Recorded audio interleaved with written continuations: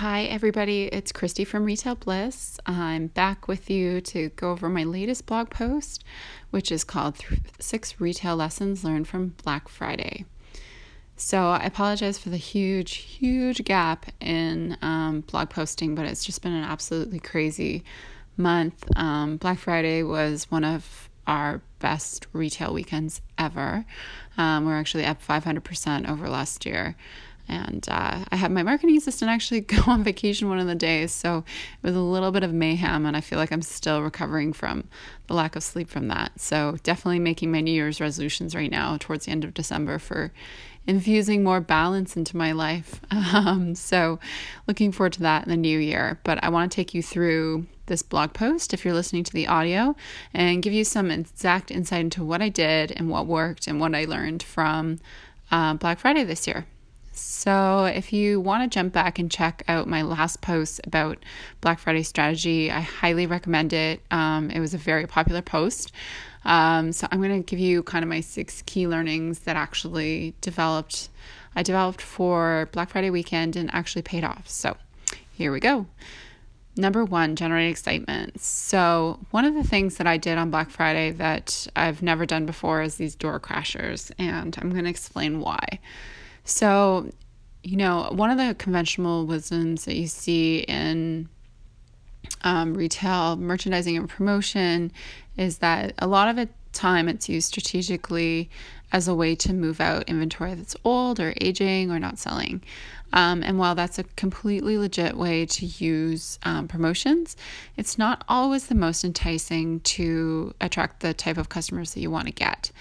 So if you have a very loyal customer base, moving out old inventory that nobody really wants because it's last sizes or whatever the case is probably not going to be a really good strategy. So if you jump back to my post from the previous month, it really talks about setting objectives for your Black Friday promotion. And I find that valuable for any large promotion or just in general for your business. It's to sit down and think about what you're trying to do.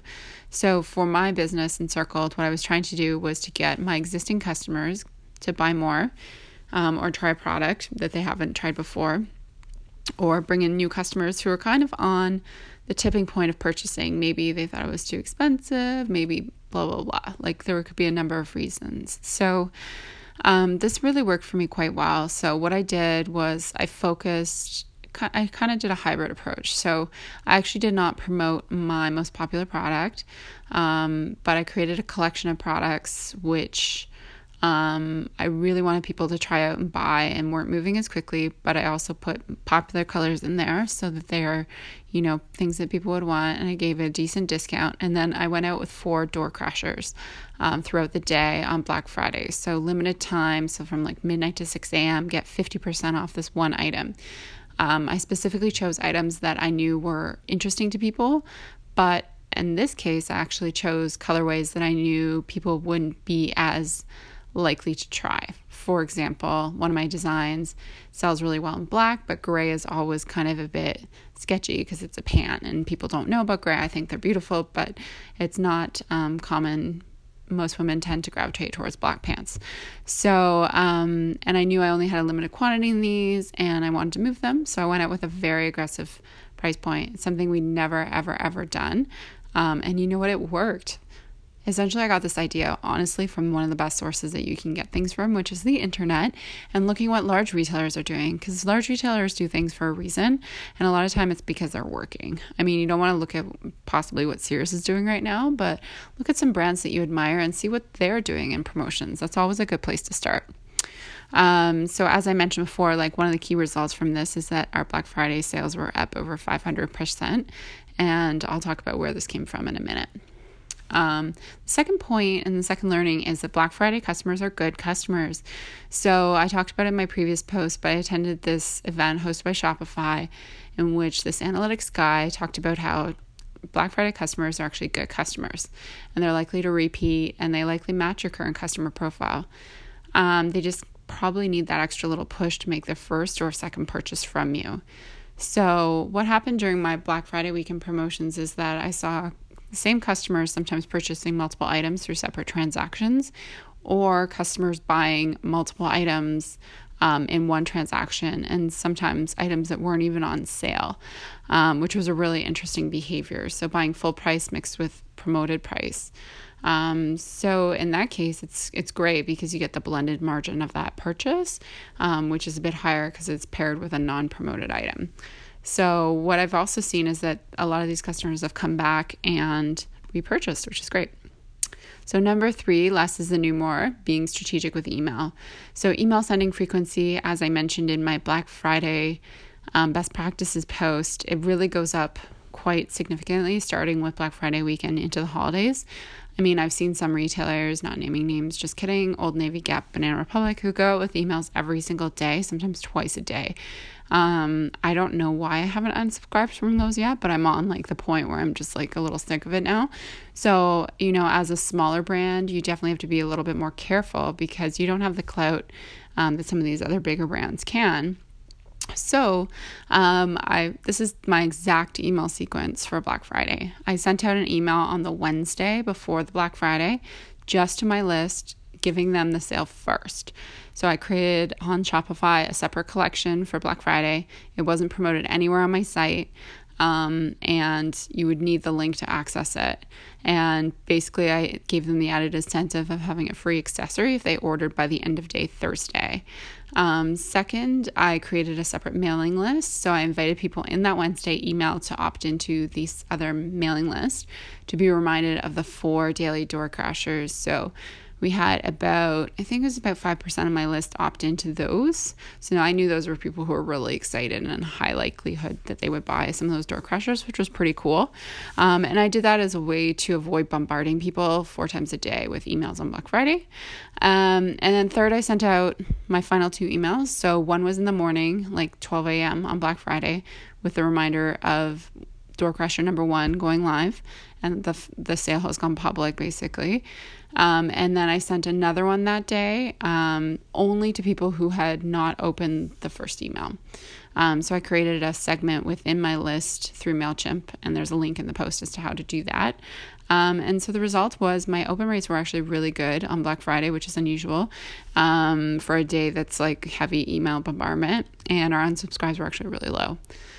So lesson number 4 is that promotions can have a healthy margin. So I see a lot of people afraid to promote, and I can see that if you have a very coveted product that's in short supply, maybe you have a steady, multi-figure percentage increase, in demand, and you have no supply. I can understand that.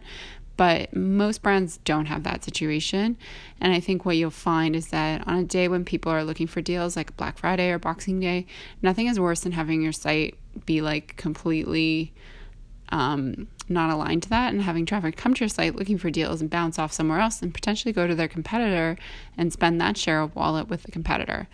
So promotions, my message through this is that promotions can have a healthy margin, but you need to know your numbers. So as a baseline, every e-commerce entrepreneur should know your gross margin by product, your shipping costs, and what effect that has on your gross margin at what level. So if you offer free ship over $150, how does that impact the gross margin of those products going to that free ship basket?